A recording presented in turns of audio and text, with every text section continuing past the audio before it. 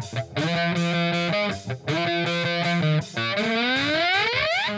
following podcast is scheduled for one fall with no time limit. Super hot fire! The greatest spectacle in podcast entertainment, Mr. Nestlemania. That was literally verbal diarrhea. I'm setting the bar awfully low. Titus O'Neil keeps running directly into that bar. Get him off my TV, get him off my TV. You make me very angry. The man who has a better IQ than you, the awe-inspiring JC. You should go work for WWE because you'd be so up far up Vince's No, butt. no, no, no. Oh, you are such a sucker. You defend everything, all the bad moves they make. This is the Jobber Knocker Podcast. Ladies and gentlemen, welcome to the latest edition of the Jobber Knocker Podcast. As always, is Nestlemania alongside for the man that was supposed to be the bailiff for Law and Otis, but JBL doesn't like him at all. JC, thank you for coming in.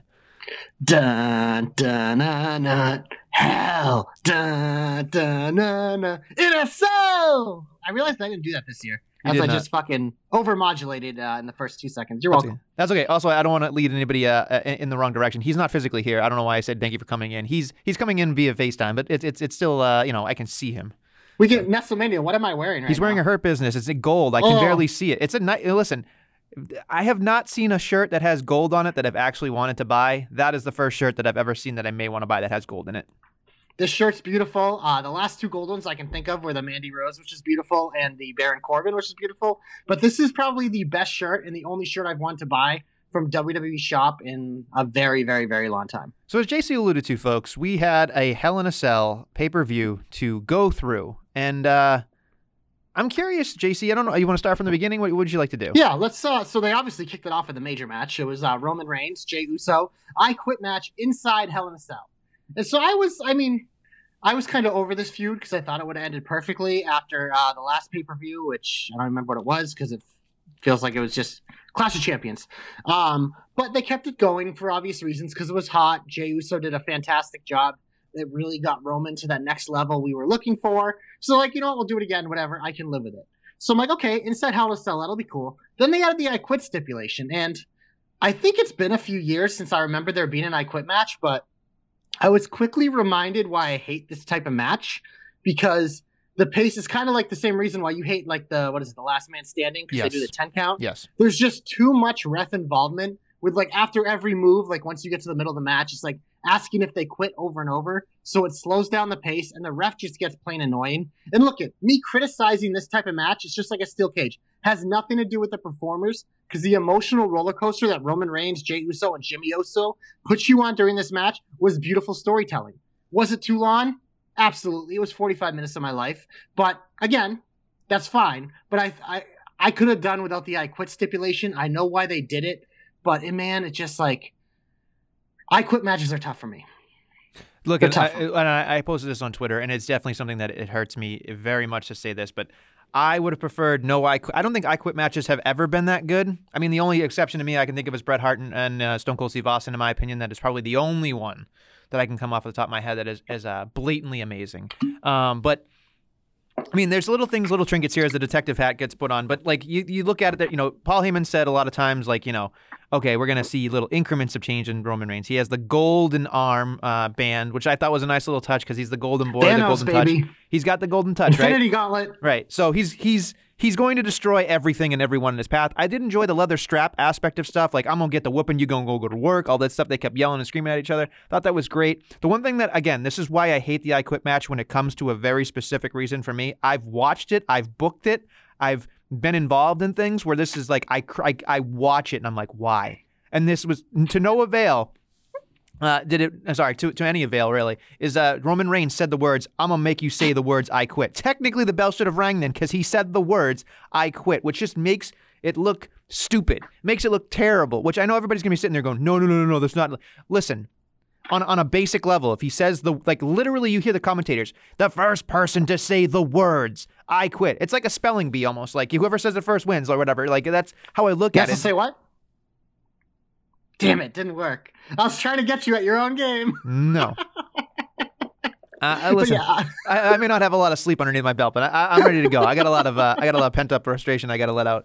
But look, so the other thing too, which was great, was the tears of Roman Reigns. He might have gone to the acting school of one Dwayne The Rock Johnson. I don't know. Although I've never seen The Rock cry. But that was Hollywood. That was good stuff. And that's the reason why Roman Reigns got his 45 fucking match. Now listen, I give a lot of shit to TJ about Johnny Wrestling and Johnny Gargano. So yes, this match was very long and very slow. It wasn't as good, wrestling wise as the Johnny Gargano match will be, TJ. So calm down. But I will say this much. If I could fast forward this match and get to the ending, this would have been an A+ match. The fact that Jimmy and Jay were in there and he's like, it's Josh and John, God damn it, it's Josh and John. Like they did the gray line kind of thing. I love that part. But to me, the crowning part was the best. I think having the Wild Samoans out there, having Paul Heyman in the background looking like, oh my God, this is like a big moment. And then having the Usos kind of do that whole thing in the ring, kind of looking like, oh, okay, he's crowned. He's officially the tribal chief, which, again, good stuff. I don't know if we needed 45 fucking minutes for it. I think it's an overkill. I think, the Hell in a Cell matches in general, it'll probably be something that we'll talk about more with the Mac and Orton. But to me, I think the Hell in a Cell has run its course for me as a fan, and I think I'm over it.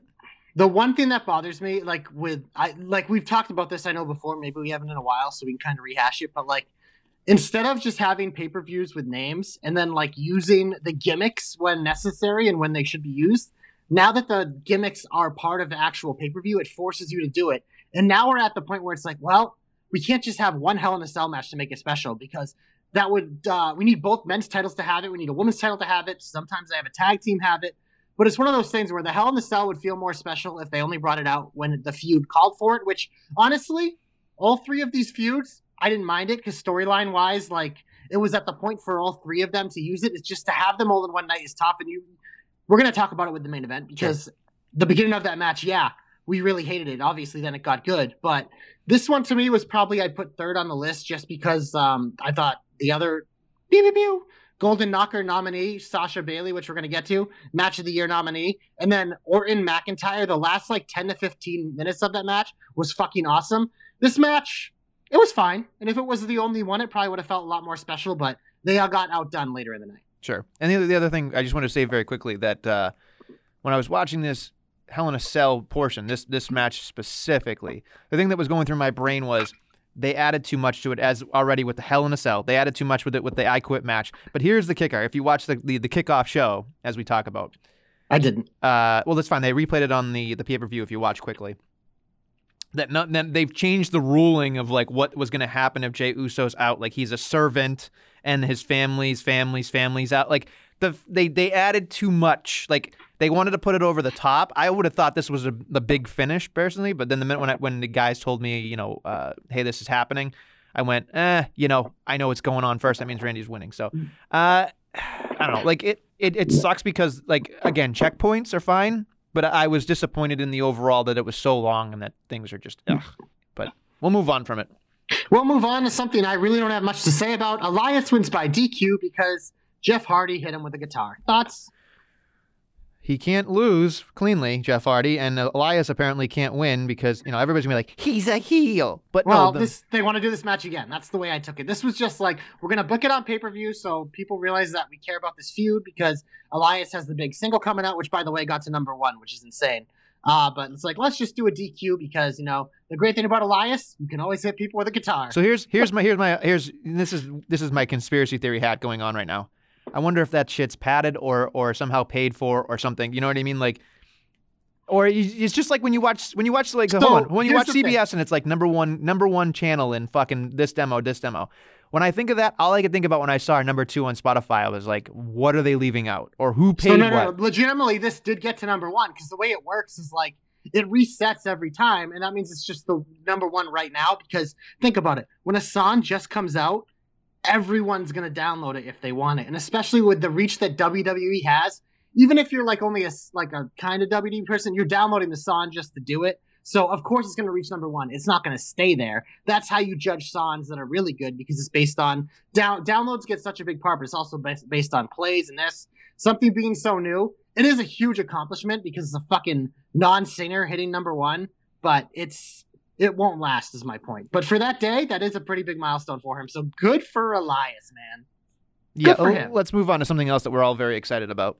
So now we're going to start porn time with JC because 3 of the next 4 matches are 3 of my favorite things ever. Okay, hold on. Before you, did you say pouring or porn? Porn time. Porn, as in PORN. This was wrestle porn for me because 3 of my favorites got what they wanted in WrestleMania. And we're going to start with The Miz because The Miz was challenging Otis for his Money in the Bank contract. And we're watching this like, okay, Tucker and Morrison are out there, blah, blah, blah. Is Miz actually going to do it? There's no way they're going to pull the trigger.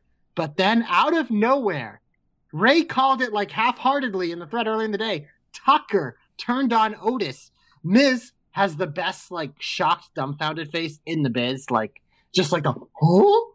And he gets the win WrestleMania. And for the second time in his career, The Miz, the greatest WWE superstar, the most must-see of all time, is a future world champion. I don't think we can overstate, folks, that Ray really did call this. And I was just like, in my head, I went, all right, we know he works for the WWE sometimes, so maybe he's plugged in. No. That's what I went. So here's the thing. I love Ray for saying it, but I think the only reason he said it is because I had literally said 2 messages before. I'm like, I bet Morrison cost The Miz because WWE hates tag teams, and Ray was like, nah, they're gonna have Tucker cost Otis because WWE takes tag teams. So no, it's all the credit in the world for him getting it, but it's funny how that came to be, and I love that he said it because honestly, when I saw that, I didn't take it seriously. Sure. I'm like, no, they're not going to break them up, especially with what happened on Friday. But they did it, and it actually worked in a shocking way. So good for them. The other thing, too, is like it's super simple now. It's just we've seen it before. It's like, I've been this, I've been that. He can barely tie his shoes, da-da-da. Like, okay, great. But the other thing, too, is this is a C-D level storyline. I'm back on SmackDown, so Otis can go back to being what we all thought he was. And that's fine. It sucks that we're like, what I would have loved, and I guess I could talk about it more. We'll talk about it more later. But there's a lot of things that I could see going on with Otis and Tucker that would make a lot of sense. So kudos to The Miz for winning with his dumbfounded, stupid face. And I'll lay out again for the porn time with JC. So go ahead.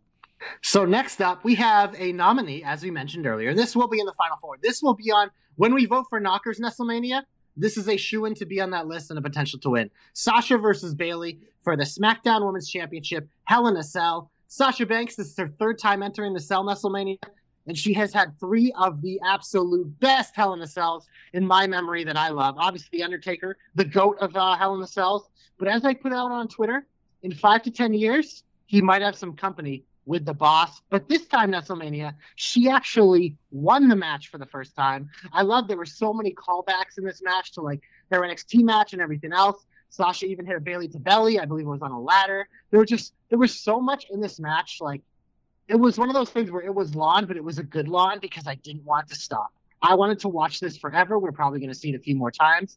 But it was just like the one thing about Sasha Banks Hell in a Cell matches, every single time, there's new shit. And it's just like the ingenuity and her creativity, and Bayley too, the 2 of them together, their chemistry. This match was so freaking beautiful. And I'm probably going to rewatch this several times before the end of the year. I will say the one thing that you took the words right out of my mouth when I was watching this, I went creativity. That's it. It's a lot of creativity. Like the ability to put the table at a certain degree angle like that, and do the sliding knees into that was awesome.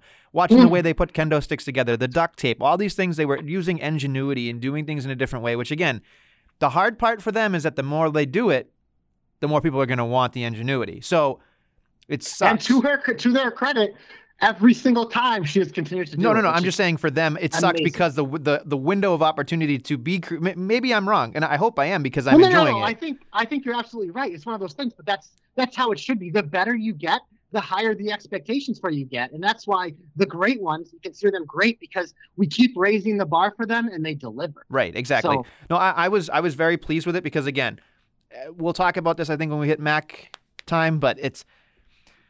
At least if you're not going to give me certain aspects of Hell in a Cell that I grew up with, at least give me something I haven't seen. And this, in my opinion, out of everything on the card or anything I can remember in the last little while, that this is the only thing that I'll remember.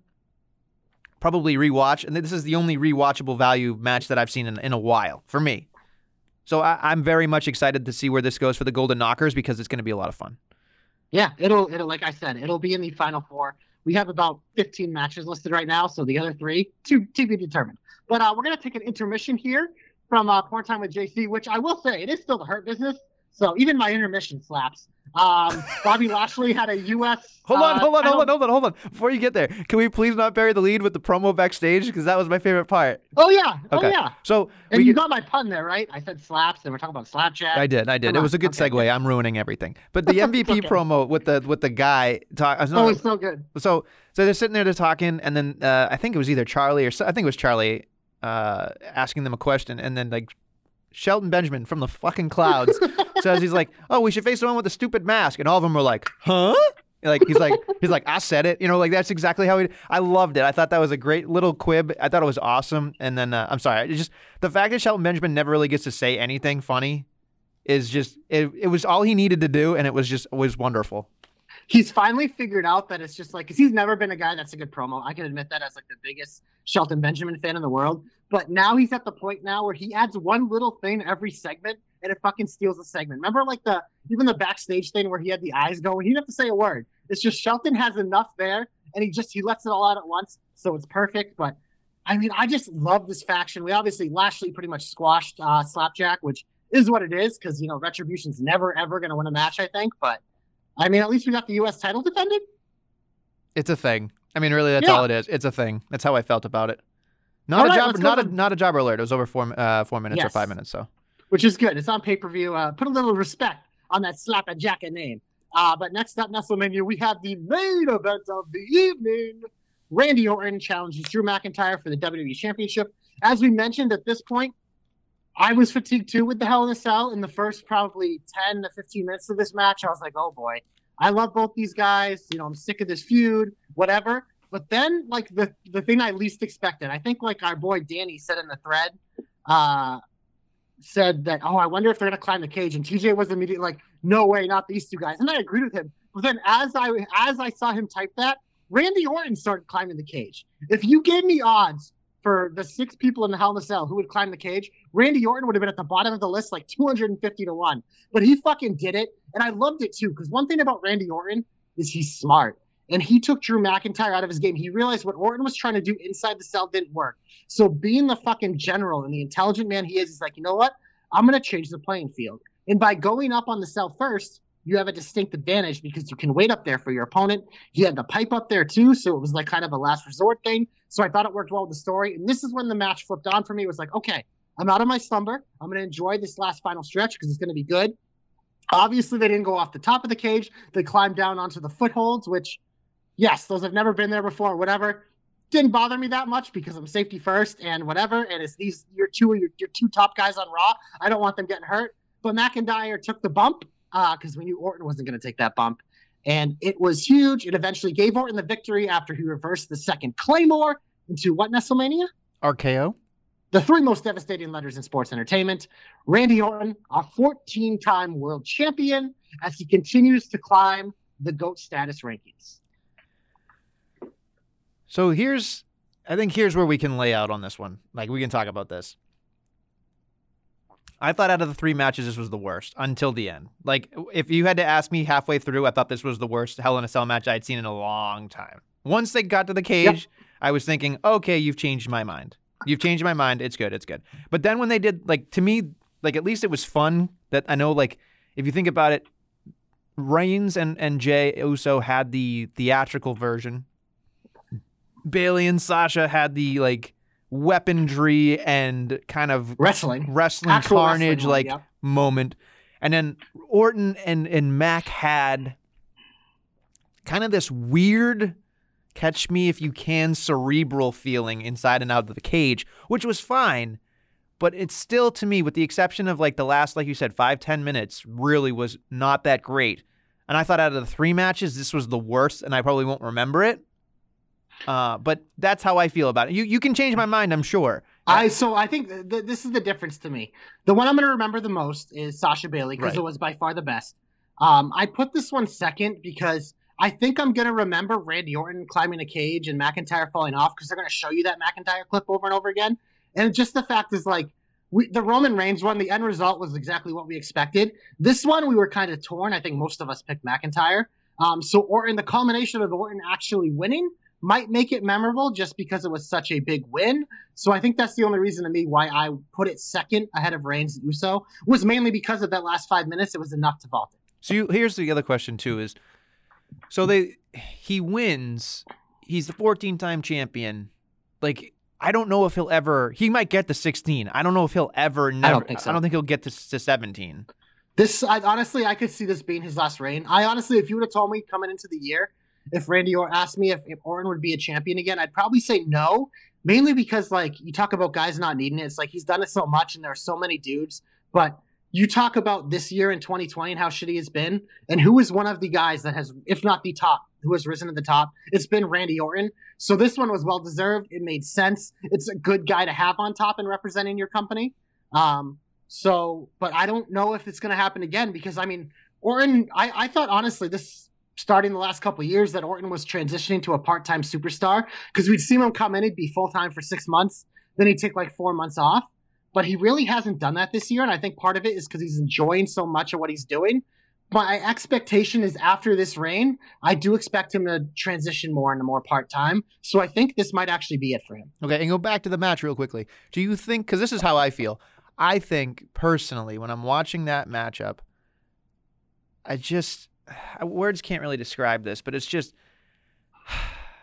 I don't necessarily care about Hell in a Cell anymore. Like, I was watching it going, there's nothing that literally you can't do the blood, you can't do the craziness anymore. It's literally just a giant containment. I think they didn't they do blood last year? Was it with a Lesnar match? I think they did. Maybe, but they don't do it a lot. No, and it's one of those things. It's like it's definitely because we have too many of them. But then just think about what the ride we got with the Sasha Bailey match. Like, that was one of the matches of the year. So for me, like, I still enjoy them. I just wish it wasn't a pay-per-view and they pulled it out when they needed it. Same thing with Elimination Chamber. Same thing with TLC. Like, all these special matches that they made like a once-a-year attraction, I'd rather have them pop up when they should be because I think it'd be more special. Like, anytime when they started branding them, it kind of did ruin them a little bit. But I still can enjoy the matches because I thought 1.5 of these matches were absolute classics. So the other thing, too, is when you said that you piqued my interest. We talked about this earlier, but here's where I wanted to go with this. What we're used to as children, or at least in our teens, maybe even in our 20s, when we're watching and it's like you don't know what's going to happen, a feud is culminating, and someone's like, you know what? You and I were going to settle this in Hell in a Cell. And then there's the reaction to it. When you already know that it's coming in October, like you said, there's no surprise factor to any of these matches, a TLC, a Money in the Bank, or anything. Like, Money in the Bank's a little bit different. It's more of a flagship match at this point. But the other matches, like, that's why nobody watches a cage match. Nobody cares. I don't care about a Survivor Series pay-per-view. Honestly, you can get into it with me about that if you want at some point. But we will. You can't sell me on Survivor Series. I think it's. I will. I'm sure you will. You're gonna try anyway. But there's the aspects of wrestling where I'm like, okay, the surprise factor of these specialty matches, like you said, is really what's missing. It's really the hard part for them is that they should take all of those specialty pay-per-views away. And go back to the Armageddons, go back to the Backlash or Fully Loaded or whatever, like Insurrection. Just do that stuff. Like, No Mercy. They're just names. Vengeance. Like, Vengeance. Give me all those. Make up new names. I don't care. Taboo Tuesday. Yeah, give me.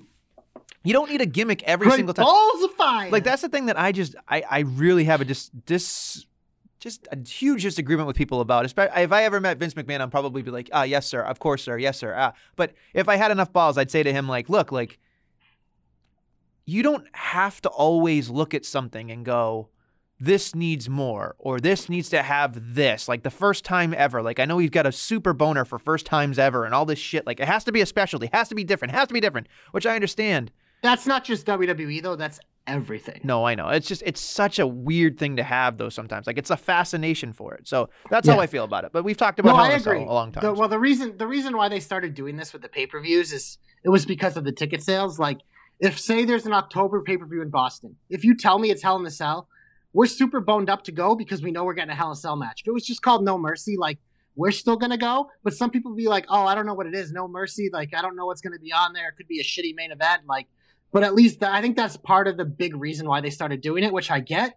But I do agree with you. I'd rather have it go back. But you know what, Nestlemania, you mentioned there, we got Survivor Series on the deck, and it's time to go to the Shine, much like Mandy Rose, who we'll get to in a bit.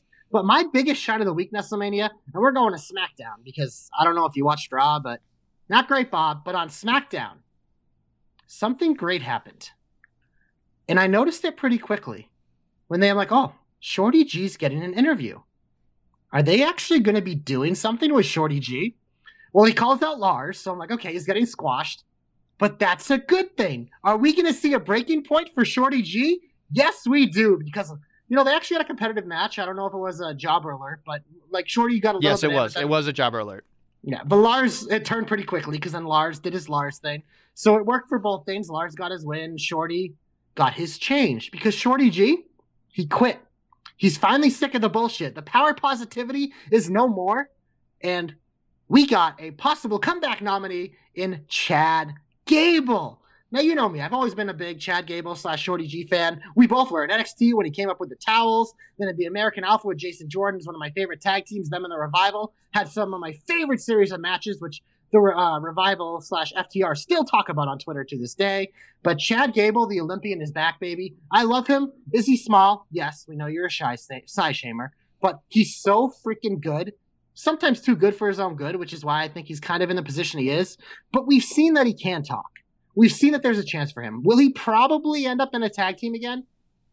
He might, but honestly, he's one of the best tag team wrestlers in the world, so I don't mind it. But they're finally investing something into Chad Gable now, and we all care about him so much because so many people hated the Shorty G thing so much. It has that little extra. And that was part of the reason why, I did kind of like the Shorty G thing besides the stupid costume, which I love because I would wear that because he looked like a fool. You know what's funny? Yeah, we did the Photoshop with you in your face. Yeah, I loved it. But part of the reason why I loved it is because I'm like, if there's ever a chance for us to really get behind him, they have to make him it's so annoying and treat him so shitty that the fans will want him to succeed so bad. And they did that now with the Shorty G gimmick. So I'm excited that for a guy they didn't draft and they just stuck on a show, they are investing time into him because he got a lot of time in SmackDown, and I expect it to continue. And I'm excited to see the next chapter in the career of our guy, Chad Gable. You want to talk about a guy that definitely needs a heavy. This is the guy. Oh, yeah. AJ Styles has that, as they call him, an associate now because they can't give his fucking name Jordan. But former Raw Underground bouncer. The associate. Guy. The associate. At least they don't call him Diesel. That'd be really bad. Although Big Sexy's a better name anyway. So when I watched that, I was excited. I was like, okay, cool. This is great. They basically said the last year and a half has been nothing, doesn't matter, whatever. But I'm excited for the what I want is he did this one time in NXT. And I the only way I can say this isn't like an extra hope or anything. This is exactly how I feel. He literally word for word in an NXT promo ripped off Shooter McGavin and was like, I don't know what you guys put in the water down here in Tampa, but man, it's just every time I leave, it gets harder. Every time I come here, it gets harder and harder to leave. And I thought to myself, that's what he needs to be. He needs to be Shooter McGavin. He needs to be so good at what he does, and he needs to rack up some wins. That's what he needs. That's what he needs to be. He with the Gable towel, the whole thing, and having a heavy, if he could rack up some wins, and they won't do it now because AJ Styles is using that device right now, so it's probably not going to happen. Although it would be great to have AJ Styles win the United States Championship and Shorty G to win the Intercontinental Championship and have them with their both big heavies and a backstage promo looking at each other look at this guy, he needs help, and he's like, what the hell did he say? That would be great. I would go gangbusters over that stuff. I don't think AJ Styles needs a heavy, but I think Chad Gable would be the type of person to rack up wins with help and think that he did it by himself, ignoring the person's help. I would love that. I think that would be amazing. I think that would be great. Maybe Jason Jordan could come back. Maybe we'll see. But we wish. That sure sounded like a career ender. Sure. And so if it is, it is. And that sucks. But I think having a heavy for him would really put him over the top because then you can have that character get a lot further. Because Daniel Bryan's not very tall, but he had Rowan. It's not that made any difference, but it's just. Yeah, he was already, but I understand what you're saying. Yeah, no, and that's why the one thing I say is I think the end game might be to find him a good tag partner again. Because think about it. He was great with Jason Jordan, who they kind of mushed together. Right. Him and Shelton, it was a short run, but they worked so well together in the ring. So finding that type of person, because it doesn't have to be someone who can necessarily talk, because I think Gable's proven that he can. Yeah. I know a lot of people have linked him to Austin Theory in NXT, who also quit last week. I think wrestling-wise, they'd be an interesting tandem. And Shorty G can maybe play the mentor role. I don't know if that's really what you're looking for because he's not really a heavy, but that's someone I think who could be very interesting. But I think that's the end game for this, and I'm all for it because WrestleMania. WWE needs tag teams. Not just tag teams. Just please don't give us every single hodgepodge tag team. Like, give us some time. Like, but you can't. Yes, develop them because that's like what I mean. Yeah. So it's like develop them, make a storyline. Like the reason why we fell in love with American Alpha was it started with the towel, and it worked its way up to them becoming this technically amazing tag team. And it's just, I mean, I wish they never would have got broken up, but it's one of those things. It's like you can call Chad Gable a tag team specialist. Maybe he is. I think he could be more, but his size in WWE. I don't think he's ever going to get higher than that. So get him in a tag team, man, and let him shine. Sure. Let him shine. All right. Since we're in the shine, is there anything else on SmackDown you would like to talk about? So Law and Otis. Ooh, yeah. So here's what a name, by the way. Yeah, great I know. Title. When I saw the title, I'm like, I'm already in. I'm in. So here's my nitpicky thing that I don't understand. They did Law and Otis, which was fine and funny, and it was good. But then they did the People's Court theme, and in my head, I'm like, pick one. Just fucking pick one. They probably couldn't do a full ripoff. So they probably wanted to use two. Here's where I have bullshit written all over it. Law and Order is owned by the NBC family. They could have absolutely done but this that. was on Fox. Yeah, but you're going to tell me that there is no way that they could have had that? Come on. Yeah, that who insecure knows? That they're not going to let that. Maybe they were like, yes, you can use the font, but you can't rip off our show. So that'd be so stupid. Like, you're trying to help everybody here. Especially WrestleMania, this is too nitpicky. Hold on. This was too good to nitpick. Especially if The Miz is going to Raw. They could have done something for The Miz. That's all I'm saying. No, this was great. You had JBL at the judge, which was funny. You had Ron Simmons chilling there as well. You even had a Teddy Long cameo. Holla, holla, holla. Just said everything I wanted when we've been talking about this court segment for like a month in my excitement for it. It had everything I wanted and more. It was ridiculous. It was silly. It was fun. It actually had a payoff, literally, where The Miz paid off JBL to get his thing. So it's just like, was JBL's acting great? No. But this is a fucking parody. That's what it's supposed to be. It was the entertainment. It was the E in WWE. I loved it. It led to a storyline or culmination at Hell in a Cell, so it fit in perfectly in the storyline. This, I wouldn't say A+, because it's hard to get an A+, but I'll give it an AA- for sure. It is funny to me to have The Miz pay off JBL because we all know that JBL kicked him out of a locker room for eating a bag of chicken or whatever. And eating JBL's chicken over a bag. rich as hell. Yeah, exactly. It's like we get it. He loves money, but it's just kind of funny to me. It's like me and Ron, we'd be fired 5 times over because of shit we did, and then it's just like, oh yeah, I love money, But that's fine. The other thing too that was just kind of weird. It was just like, again, more wrestle logic than anything else. Was just like, he could have overturned the entire thing and just given the briefcase, but I get that the WWE is like, no, we didn't make a match out of it, so I get that aspect of it.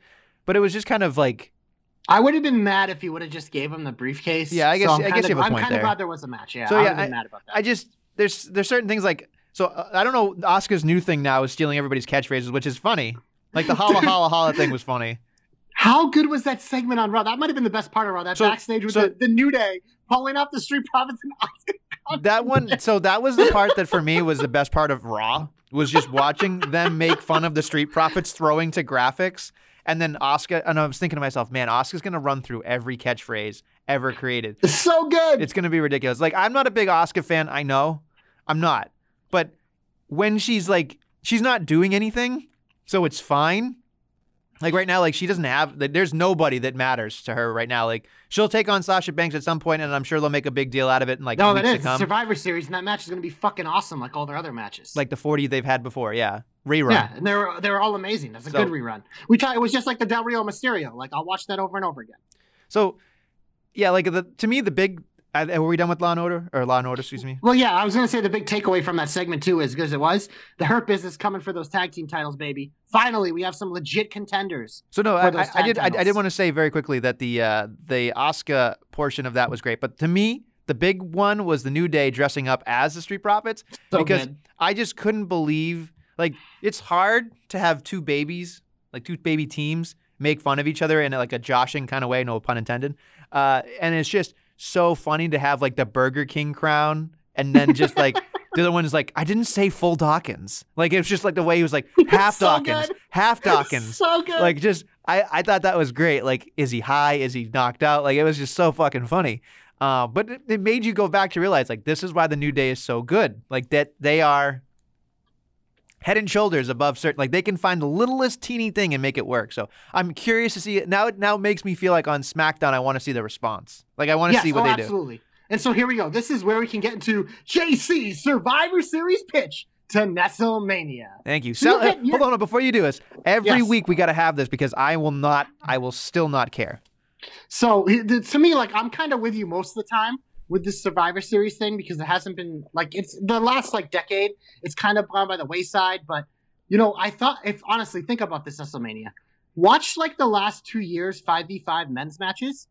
Like, the one 2 years ago, I believe, was a Match of the Year nominee. It was incredible. And then last year's, you had the awesome Keith Lee moment. So, as weird as this, I know you say that these matches don't matter, but it's like, it's WWE. Barely any of the matches matter because they don't track wins and losses, and a guy can lose one title and immediately challenge for a bigger title. Shit like that. So, but the exciting part is you get these matchups that we never, ever get. And we already talked about Sasha Asuka. We've seen it, but it's going to be a good match. Fine. But we're getting the Street Profits versus the New Day, which they've saved, which is just going to be a lot of fun. Like you mentioned, leading up. The lead up, I think, the next couple weeks for these two is going to be so much fun because they're two of the most charismatic teams that WWE has ever had. In the ring will probably be fantastic, too. It's going to be a high spot fest. And then we also get Orton versus Reigns, which we haven't seen in a long time, and both of them at their peaks, especially both being heels. Plus, now you got the Miz wild card thrown in. I'm all boned up for that one, baby. So, and then Lashley, Sami Zayn, whatever. That'll be fine. It's Sami Zayn in the Hurt Business. That could actually be interesting. But the men's 5v5, like I mentioned, the last couple of years has been really good. And if you don't believe me, I think you should go back and watch the last 2 years. Last year, like I said, the big Keith Lee coming out party. The year before that was a match of the year for the Knockers nominee, the 5v5. So there's been a lot of good stuff, I think, the last couple of years with Survivor Series. I think they've saved it. It's never going to be what it used to be, but they've evolved it in a different way. Obviously, they took NXT out of the mix this year, which I honestly don't think it was a bad thing. As cool as last year was, if they did that every year, there's just too much going on. So I'm kind of glad this year that it's back to how they were doing it before. But I think if you're a wrestling fan, Nestlemania, you love wrestling. You have actual wrestling more than I do. And what they're promising you with Survivor Series this year is some really good wrestling with Asuka, Sasha, Street Profits, New Day, Orton, Reigns. I think we're going to see a lot of really good wrestling. It's something different from all the other pay-per-views where it's just like, we talk about a lot of the times the monotony and how they have so many. Is Survivor Series fifth on the Big Five? Yeah, because we're talking Royal Rumble, Money in the Bank, the two best gimmicks they got going, and then WrestleMania and SummerSlam, which have the two best cards of the year. So, of course, it comes in at fifth, but I still think it's a strong fifth because of the difference you get. And we talk about the talent they have in WWE and how we hate reruns. The nice thing about Survivor Series is we're getting stuff we know we're not going to see again for a while because it is the top stars in each brand going head-to-head. So just think about it like that, because I know for you, like, I understand the reasons why you don't like it, and I share a lot of the same sentiments, but I just think, like, the quality of the matches we're going to get, the difference of, like, this month that we're going to get, if they can find a way to still keep the storylines for the champions, like, kind of as a sidebar or going in, that's, like, the optimal way to do it. It's hard, but that's why I liked having the Hurt Business be like, oh, New Day, we're coming for that ass. So, like, you kind of have the Hurt Business creeping up on them, but at the same time, they're preparing for the Street Profits. I think it's honestly an exciting time, and I think you're going to be pleasantly surprised come Survivor Series Sunday. Okay, so can I jump in here? Yeah, I need a breath because okay. that was a lot of talking. It was. You're very long-winded. So that was almost Johnny Gargano-like. So here's my aspect of it that I want, and I'm sure you'll defend it more, and that's fine. I don't really care going forward. The thing that scares me, and they've done it, you can absolutely attest to this, the last 2-3 years, they've done this.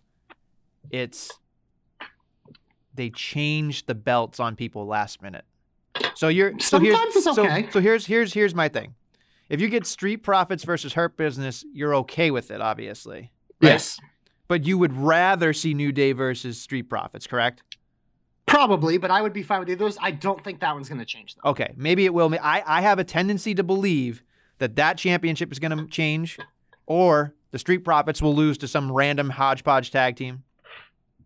I hope not, but honestly, I don't think the Orton Reigns one will change either because you have the Miz and the Fiend lurking for that match, so that one screams schmaz anyways. I don't think the tags will change because I think this is like an opportunity to actually do this match where you aren't really going to get this match besides that. The women's match, I think, should stay the same as well and probably will unless if Asuka surprisingly loses, which I don't see anyone on that roster to do it. The one that could change is Lashley Zane. Whether it's Lashley getting screwed out of a match with somebody random because of Retribution, or if Sami Zayn loses it along the way, if like maybe like fucking Lars beats him up and you get Lars Lashley or something like that. But I think honestly, besides that, that's the only one I can see changing. And again, I hope it doesn't happen because it's been a device they've used at least 2 or 3 times already. And it's been really a pain in the ass because you guys were super hyped for Jinder Mahal and Brock Lesnar and you never got it. So, you know. Yeah, but what match did we get instead? Right. I know. That's fine. We got a better wrestling match. I was just boned up for it because I thought it would be such to see like how do they book Jinder against Brock? And they couldn't. But instead, they couldn't. That was the Styles one, I believe, right? Yes. And that match was fucking awesome, so I was fine with that change. Yeah. And those are just the thing. And again, we've already harped on this a lot for Survivor Series specifically, but for me, it's more of a there's no stakes. There's no reason to care. Like there's like yes, it's bragging rights and all that stuff, but like that's the majority of wrestling matches, and then like half the time. You have the same people that say, oh, the titles don't actually matter, they're props. So it's like, okay, then nothing matters, so why do you watch? You know what? It's one of those things where it's like, as a wrestling fans, like WWE doesn't care about wins and losses. Like contenders aren't always earned, they just kind of come out. But we're still watching. Why are we watching? Because we want to see something good. Right. And at least when I look at this Survivor Series card, I see a lot of things that are going to be really good. So I'd rather have that than have part 7 of Drew McIntyre and Randy Orton. Give it a month off. They'll probably do it again, but like give it a month off where we have Orton and Reigns mixed in. And I think that will be perfect for everyone. Sure, and that's fine. And for me, it's more of a like, you can do like soccer relegation kind of thing where it'd be like, you know what? If you lose your match, you're automatically in a pool that you might be fired. You know what I mean? Ooh. Like, that's fine. Or you have to defend your title like immediately. You know what I mean? Something Maybe like that, the winner doesn't have to defend their title for like a month. So, but give me some context to be like, okay, Sasha Banks lost. She could potentially be fired, but she's a champion. How does that happen? Like, at least you pique my interest for that. So this is where I think not having the GMs hurts because the GM could set those stakes where it'd be like, I want to prove that our show is the best show. So it's like with the 5-on-5 match. If I loved in the old days and it was like Bischoff, he's like, if you guys help me win, you all get one favor that you can use at any time. And then It's exciting because you're looking at it, it's like, oh man, Keith Lee has a favor. He could use that tomorrow night for a world title opportunity, or he could save it for down the line. Like I've always loved stuff like that. But the problem is now we have Lord Adam Pearce, who's the GM of both shows, clearly, with his sidekick, Pat Buck. But it's just, that's where I think the not having the leadership roles kind of hurts it. But I still think there's enough here where this is going to be a bomb-ass wrestling pay-per-view. And I'm sure it will be, but like I said, I'm not excited for it, and I think the stakes are important. Did I get you at least more excited for it? To help you look at it a different way, WrestleMania, so you can look at it and be like, you know what?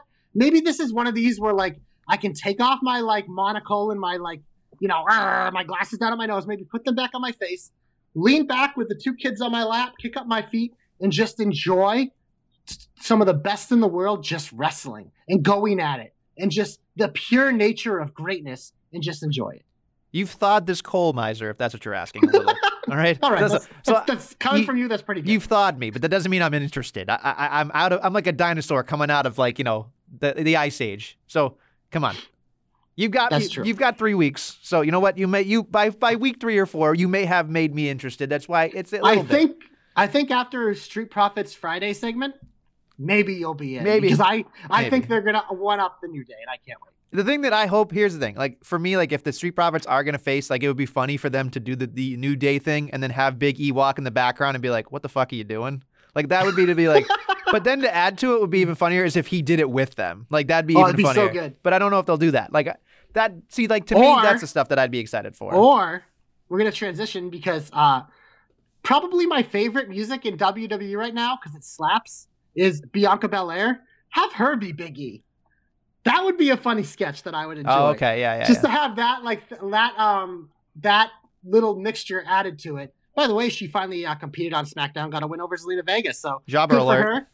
Yeah. Hey, you know what? The more I get to hear, I'm on my own. I guess dude, I think it's the combination of that music. She obviously has one of like the best like looks going with like the razzle dazzle. She's fucking whipping her hair.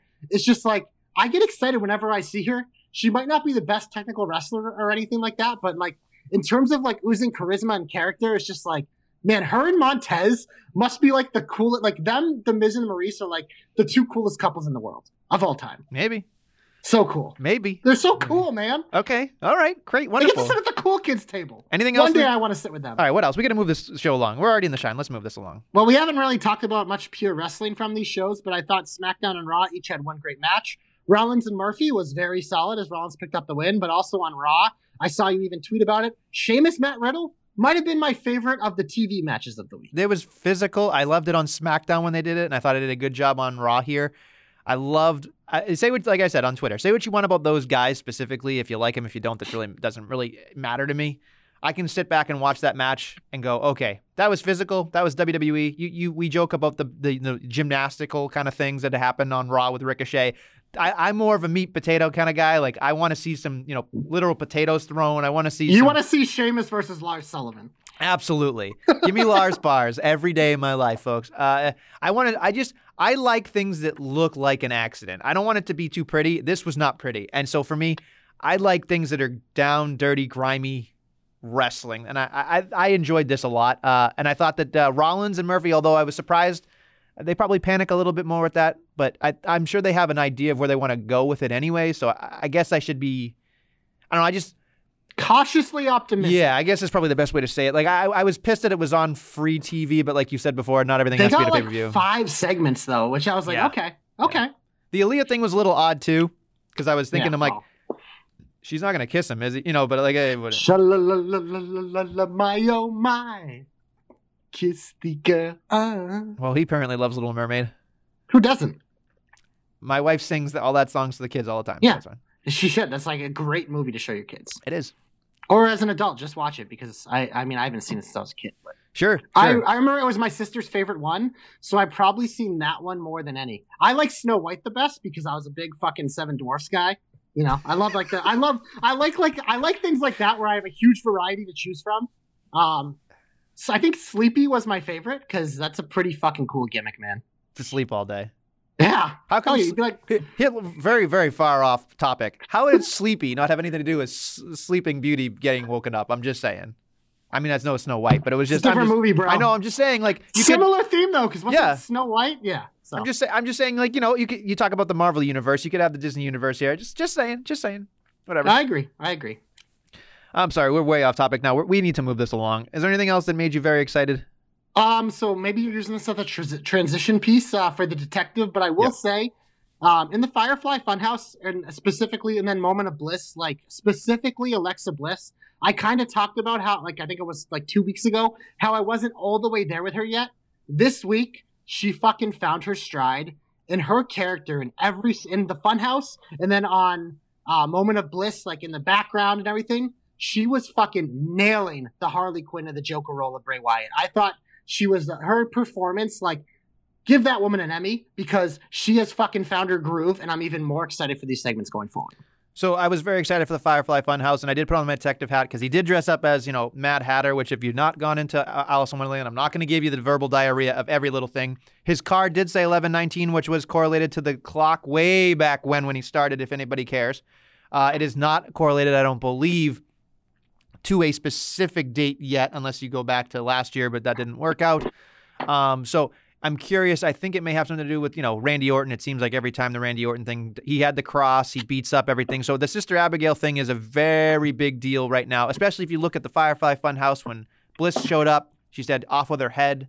So she doesn't like, Bliss, which is interesting going forward because everybody made a correlation. Oh, she's Sister Abigail. She's Sister Abigail. She's not Sister Abigail, folks. She's her own thing. She's Chucky when she's doing Moment of Bliss, which if you listened, her music was different and weird. And then when she's, inside the Firefly Funhouse, she's a little bit more peppy in her steppy kind of thing, and that was great too. She nailed it, man. She did a great job. I am curious to see what happens because again, the Mad Hatter thing is, we're all a little mad down here. The Tea Party, the whole thing, like you could go endless supply on that whole Disney rail. Like, and that's the thing too is like. She loves Disney. Like she's hardcore Disney if you listen to anything she talks about. So this is in her wheelhouse where she's Alice in Wonderland and then she's Chucky. She's doing both kind of back and forth. So the duality of this is really interesting to me. I don't know if she's going to wrestle. I would prefer she doesn't wrestle personally. for a while. I think eventually she will get in. And like I said, I still think they're going to win the mixed match challenge whenever that does officially come back, which I know our boy Ray said soon. But I think, I don't think she needs to be a part of that women's division right now, just because I think the only way you get her the women's title is if you're going to give the Fiend the men's title so they can have them together. Sure. If not, we don't need it. No, and I think that's the issue, is that you got to really, really be specific. Although I was kind of bizarrely creeped out by the arsenic thing, but it is what it is. I thought that was hilarious. Like I was like, when she's got the tea and I saw the rabbit, I'm like, well, she's poisoning because the rabbit's going to die. Which then we find out that the rabbit did not die, but then Bray finished him off with his new toy. So.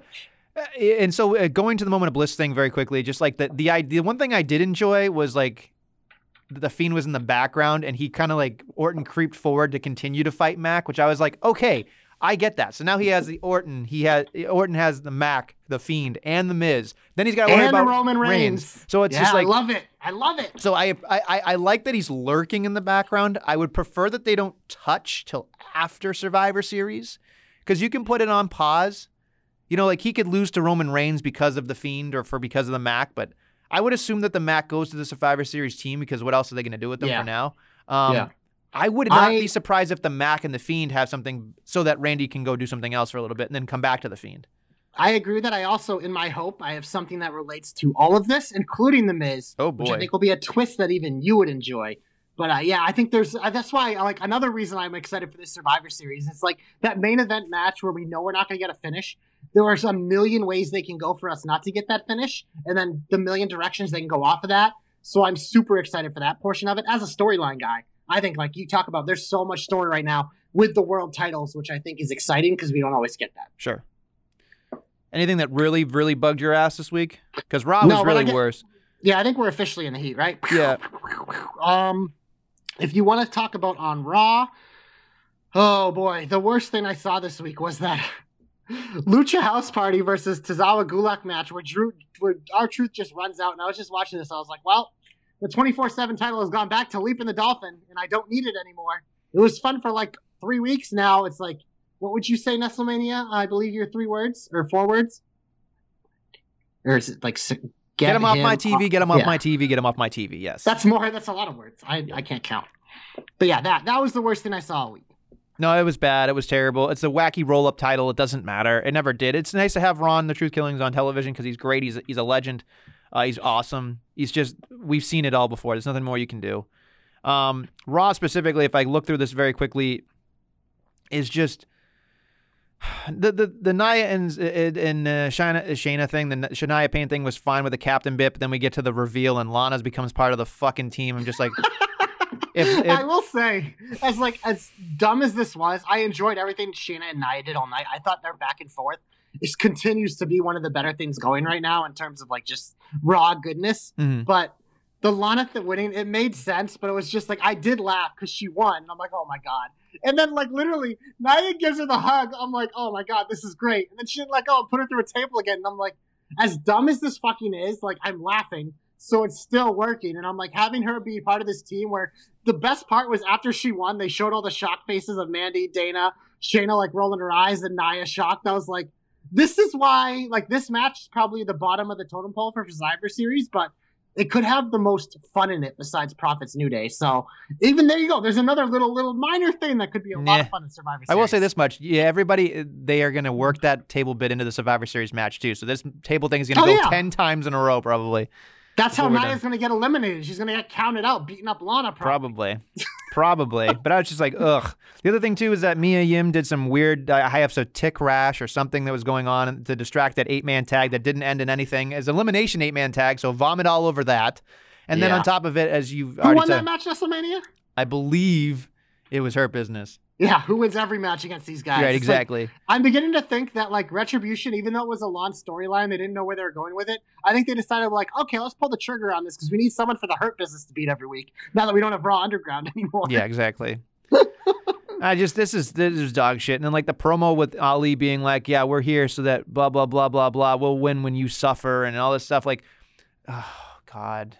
Like, that was bad. And then it's just like, I just want to enjoy it. Like, I just want to enjoy all these things, but it's just so fucking bad. Like, we've already talked about pretty much everything else. I mean, Keith Lee beating Elias is whatever. And just like the Survivor Series team, we'll wait for all 5-on-5 to really critique that because I don't think it's necessarily a big deal yet. And it will be. I do think in terms of Raw, like, I like AJ Styles with his heavy on the team. Obviously, we like Keith Lee on the team. I thought for sure Riddle was going to beat Sheamus because they tend to go more baby at Survivor Series. So I thought it was a nice twist that Sheamus won. And I think Sheamus being part of these matches could be really good because now you get the dynamic going on here where we have 2 heels and a babyface so far. Sure. So I will say in terms of that, like that part is at least intriguing. Sure. But yeah, it's hard to really bite into this. You ready for this? This is an additional Nestle hope.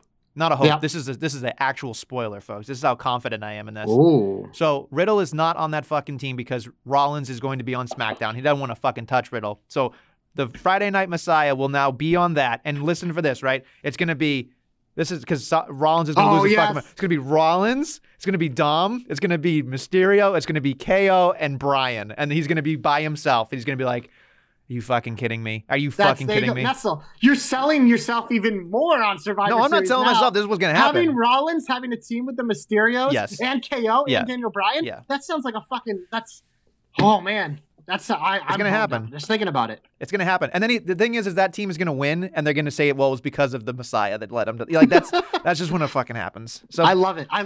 That's my hope, I guess. I know I blew it up, but that is, I mean, there's so much that's crap on this show that I was just like, ugh. There's so much crap I could talk about, but there's just, ugh. That really bothered me.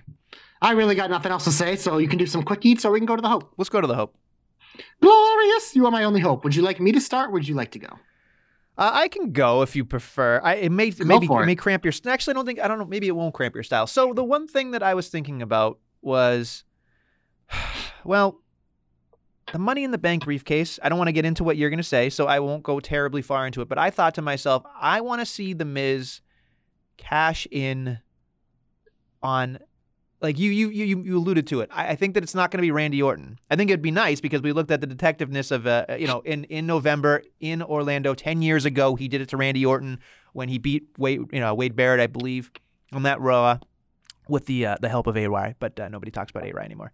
But I want to see The Miz hold on to that briefcase until WrestleMania. I think I want to see The Miz. It's supposedly maybe or not, depending on if they do go back to Tampa or not. I want to see The Miz either headline WrestleMania because it's in LA or have his moment at the end because he deserves it. I think in the middle, sorry, in the middle, at the end of WrestleMania.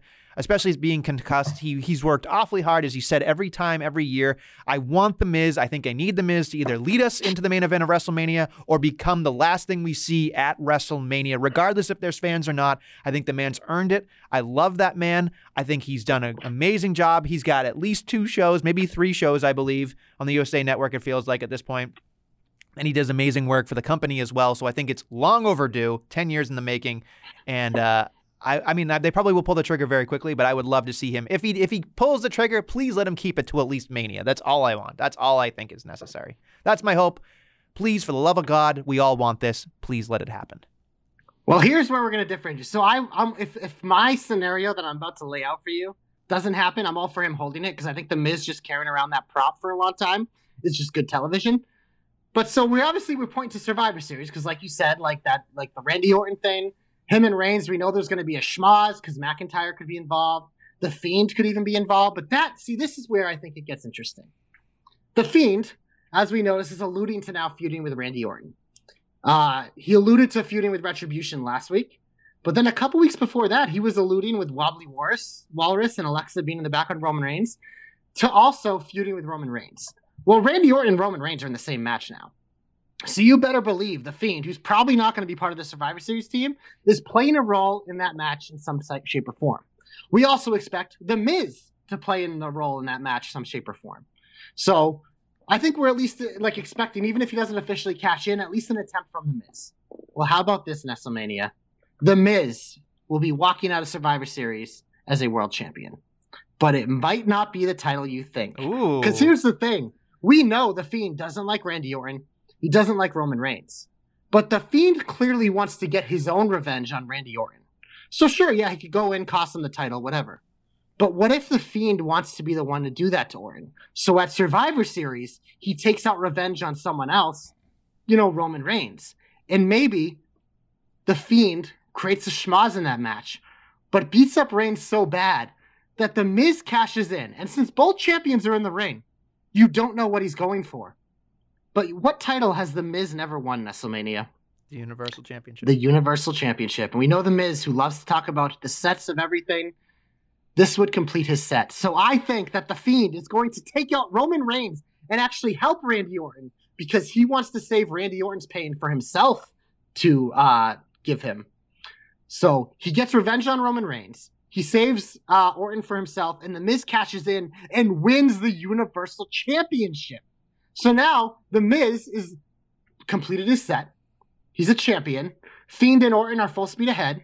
Roman Reigns maybe disappears for a little bit because I don't know if he'd feud with The Miz right away, but it also sets up down the line maybe the Royal Rumble that Roman Reigns gets involved with The Fiend and that feud picks up. So it's more little trails along the way. Because if Reigns is going to lose that title, maybe he takes some time off here and you let The Miz be the transitional champion on SmackDown. He could even, finish his feud off with Otis. Since now he is the champion, Otis would have a reason to go after Miz, and maybe Otis probably doesn't win the championship, but we at least get that. So a lot of moving parts in this hope.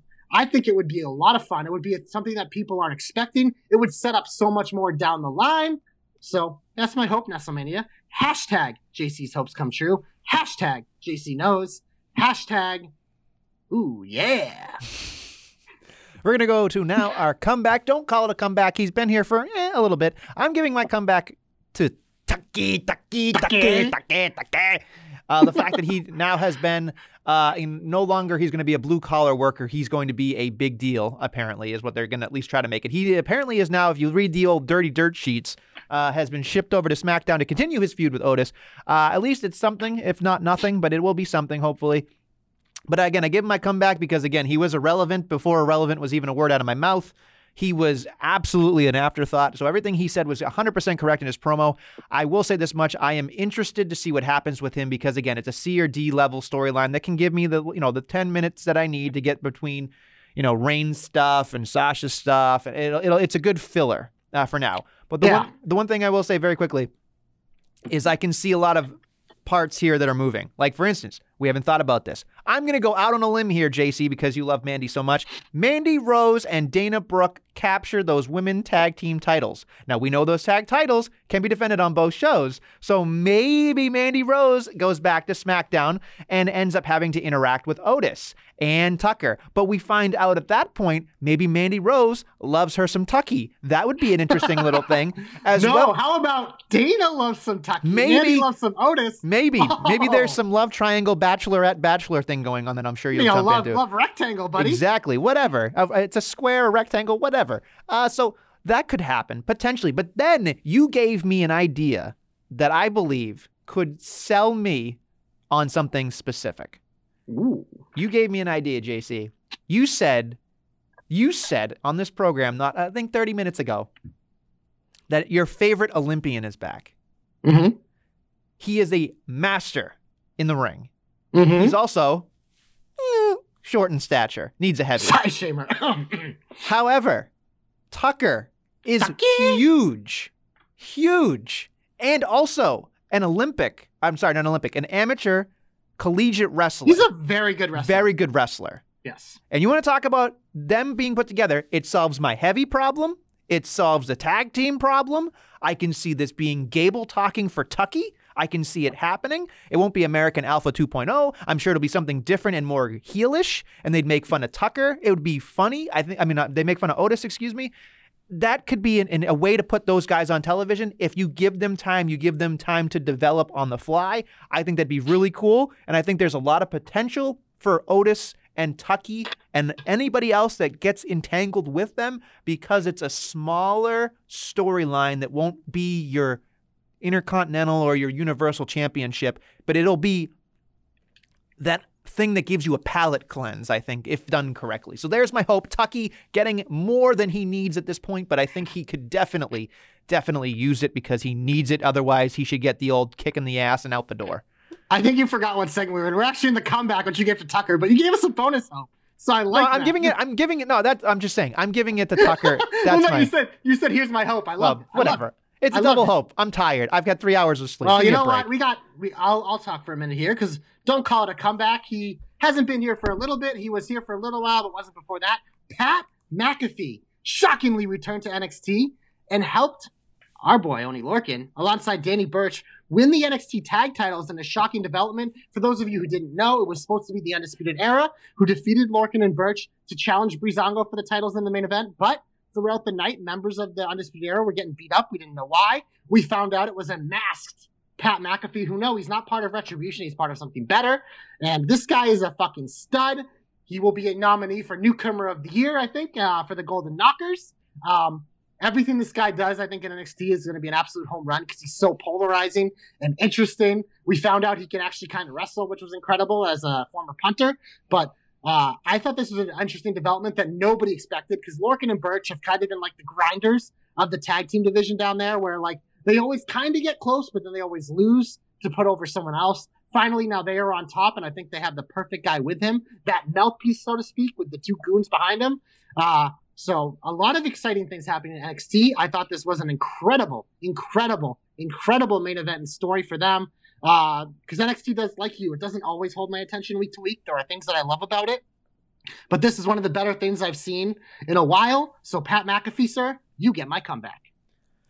Well, I think we're into the 1, 2, 3 big finish. What a maneuver. There are two things on this plate I think we can't not discuss. There's NXT Halloween Havoc and a couple of things on AEW that are definitely worth talking about, as well as other things, I'm sure. So let's hit that button. Let's do this thing. We absolutely will do that. But first, you should give us 5 stars, 5 flames on iTunes, Anchor, Stitcher, Spotify, YouTube, Google Play, Amazon Music, baby. Like I said last week, we were there, so do that. Jobberknocker.com. That's the website where you can find obviously all those links, but also our weekly NXT, AEW, Impact Wrestling, and NXT UK is returning. Our boy at Danny Fab on Twitter with 1 N, I believe. Yes. So give him a follow. We'll be doing our UK write-ups for us, but also Don put out a shit ton of content in the last week. Yes. Nestlemania. He has a Bound for Glory review, which you actually won the predictions, which was hilarious. Yes. A lot of us took donuts, but check out our boy Dom's work. He was working overtime this weekend for you. So check out all that stuff on jobberknocker.com. Also, TJ wrote an impromptu article about Sasha and Bayley's match at NXT TakeOver back in the day, the first one, which was one of the greatest matches of all time, in my opinion, top 5, one of my favorite matches of all time. So a shit ton of content on theknocker.com, and like we mentioned, coming soon, our top 10 tag teams will be out, so be on the lookout for that. Twitter at JobberKnocker, at Nestlemania, at JC of the JK, at DQ of the JK, at Ray of the JK, at BillyD2411, at Joe Pollock 47, at TJ of the JK, at DommyFeds33, at Danny Fab with 1 N. Facebook JobberKnocker, Instagram JobberKnocker, because we're everywhere you want to be on social media, Nestle. It's true. Did I miss anything? I think you've nailed almost everything. So if you missed something, I'm sure somebody will let you know. Well, Nestlemania, as I've known you for a while now, you love Halloween. I do. So you must be pumped and jacked for NXT Halloween Havoc. There's a pretty good card, but first we got to start off with the match I'm most excited for between Dexter Lumis and Cameron Grimes. Not only because I think both those guys are awesome, but it is a Haunted House of Terrors match. What do you think we're going to get from this, Nestlemania? Can you just say it again? I just want to hear you say it again. It is a Haunted House of Terrors match. I can't wait. I love stupid shit. As long as this isn't the stupid Halloween SmackDown brawl shit we get every year. No, this I think is going to have production value in it. I hope so. I hope that this is more scary. I mean, they're on Full Sail. Well, not Full Sail. They're in the Capitol Wrestling Center, excuse me. So maybe they'll have something specific. But I look forward to Halloween every year. I think this match will be a lot of fun. I think that I'm interested to see where this goes because it's Halloween, man. Like, let's have some fun. And I think that they don't do it in the WWE correctly a lot, so I'm hoping that Triple H does a great job here. I really do. I think that NXT has a chance here to really take a tentpole event from WCW and make it their own. Like, I know I gave shit for American Bash and all that shit, but I'm hoping and praying that Halloween Havoc, because it's literally one of my favorite Halloween things ever and also one of my favorite wrestling pay-per-views ever. I'm hoping they don't botch this, especially this match. I'm assuming you think Dexter Lumis is going to win like me because he's the creepy guy? Yeah, I mean, it's Halloween. You have to have him win. Yeah. You have to. All right, well, next up, we actually have 2 championship matches, and I'll put them together because the Garganos are once again challenging for the titles.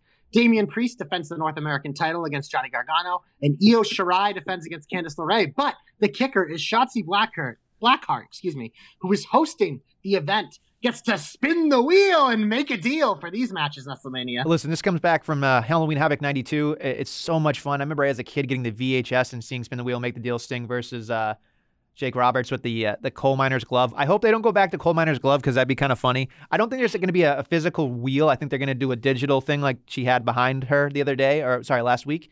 I'm interested in it. I think that, Johnny Gargano, as much as I don't love seeing him wrestle anymore, his promos with his, spinning the wheel at home thing have been relatively entertaining. It was good. I think, this wheel wants me to die. Like, it's funny. Like, I appreciate that aspect of it. Obviously, I don't think that Johnny Gargano is going to win. I hope Candice LeRae wins. I think that'd be awesome.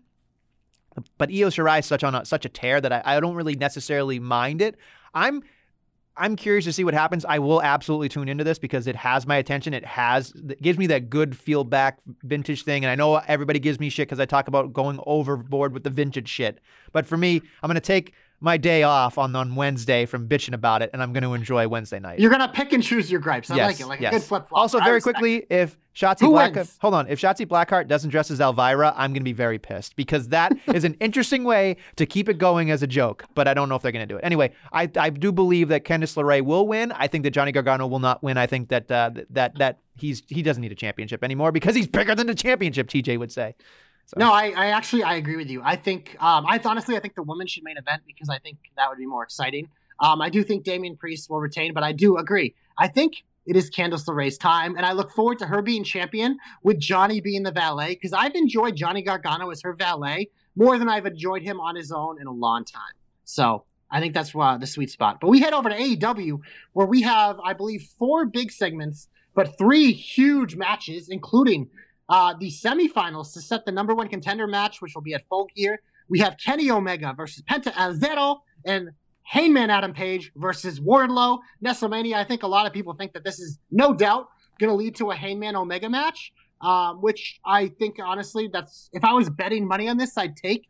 But for the purposes of this show, I think that match can still happen at Full Gear without this. And it would be interesting to see Penta El Zero and Wardlow pick up the wins with Penta El Zero, one of the most underutilized guys on the roster, become the number 1 contender. So for my official picks, I'm going to take the 2 upsets.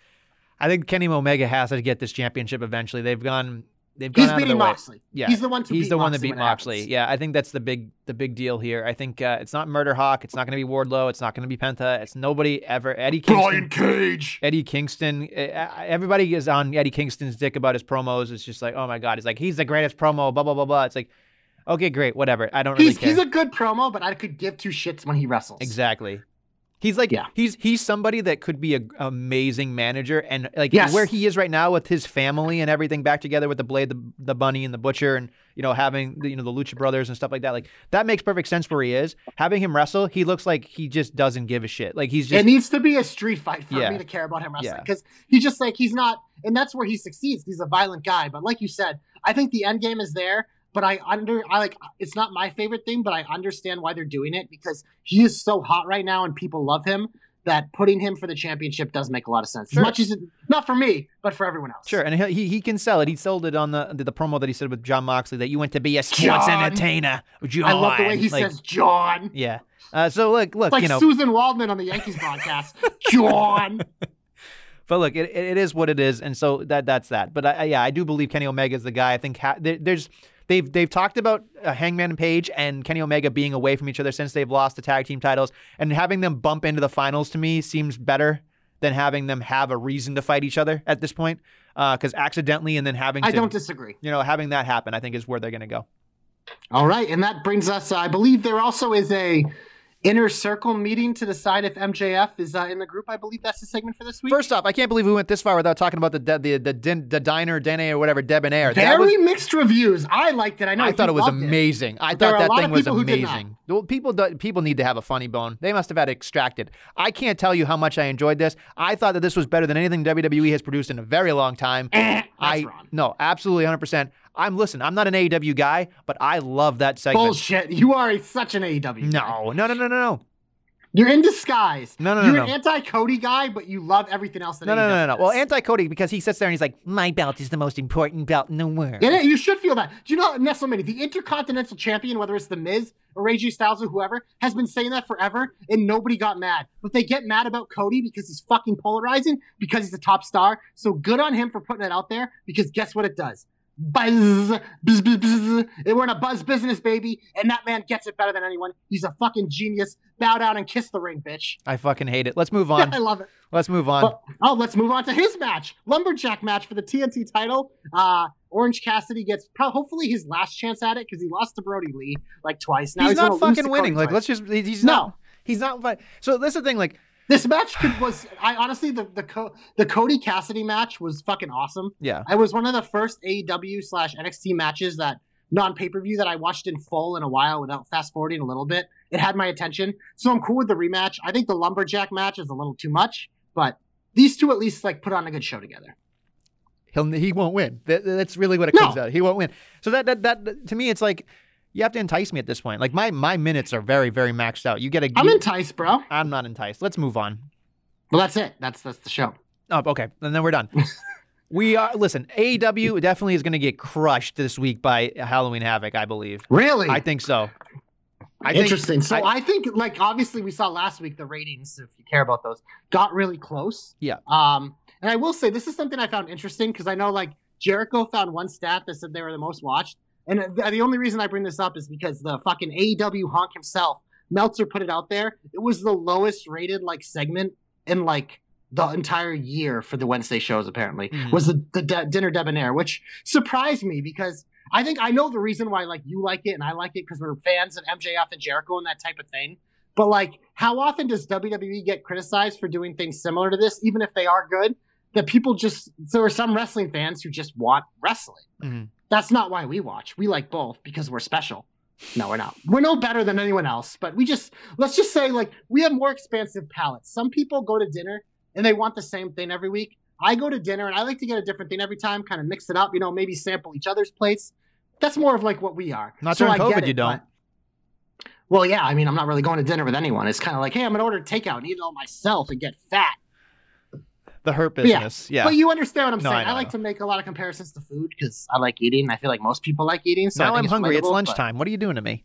It is lunchtime. I ate breakfast right before this, though, on purpose. I'm starving. Huge coffee, which is why this is probably the longest show in a while. What are we at? Yeah, it was 1:16. We love you guys. I hope you enjoyed our content this week. We try to, it's one of those things like we know you can turn us off at any time, but those of you that enjoy us, and we thank you because we love all of you very much, and we're appreciative of you guys taking time out of your week to listen to us. We hope you bring you joy. So it's one of those things like we don't like to put a cap on it because you know what time limits do, Nestlemania?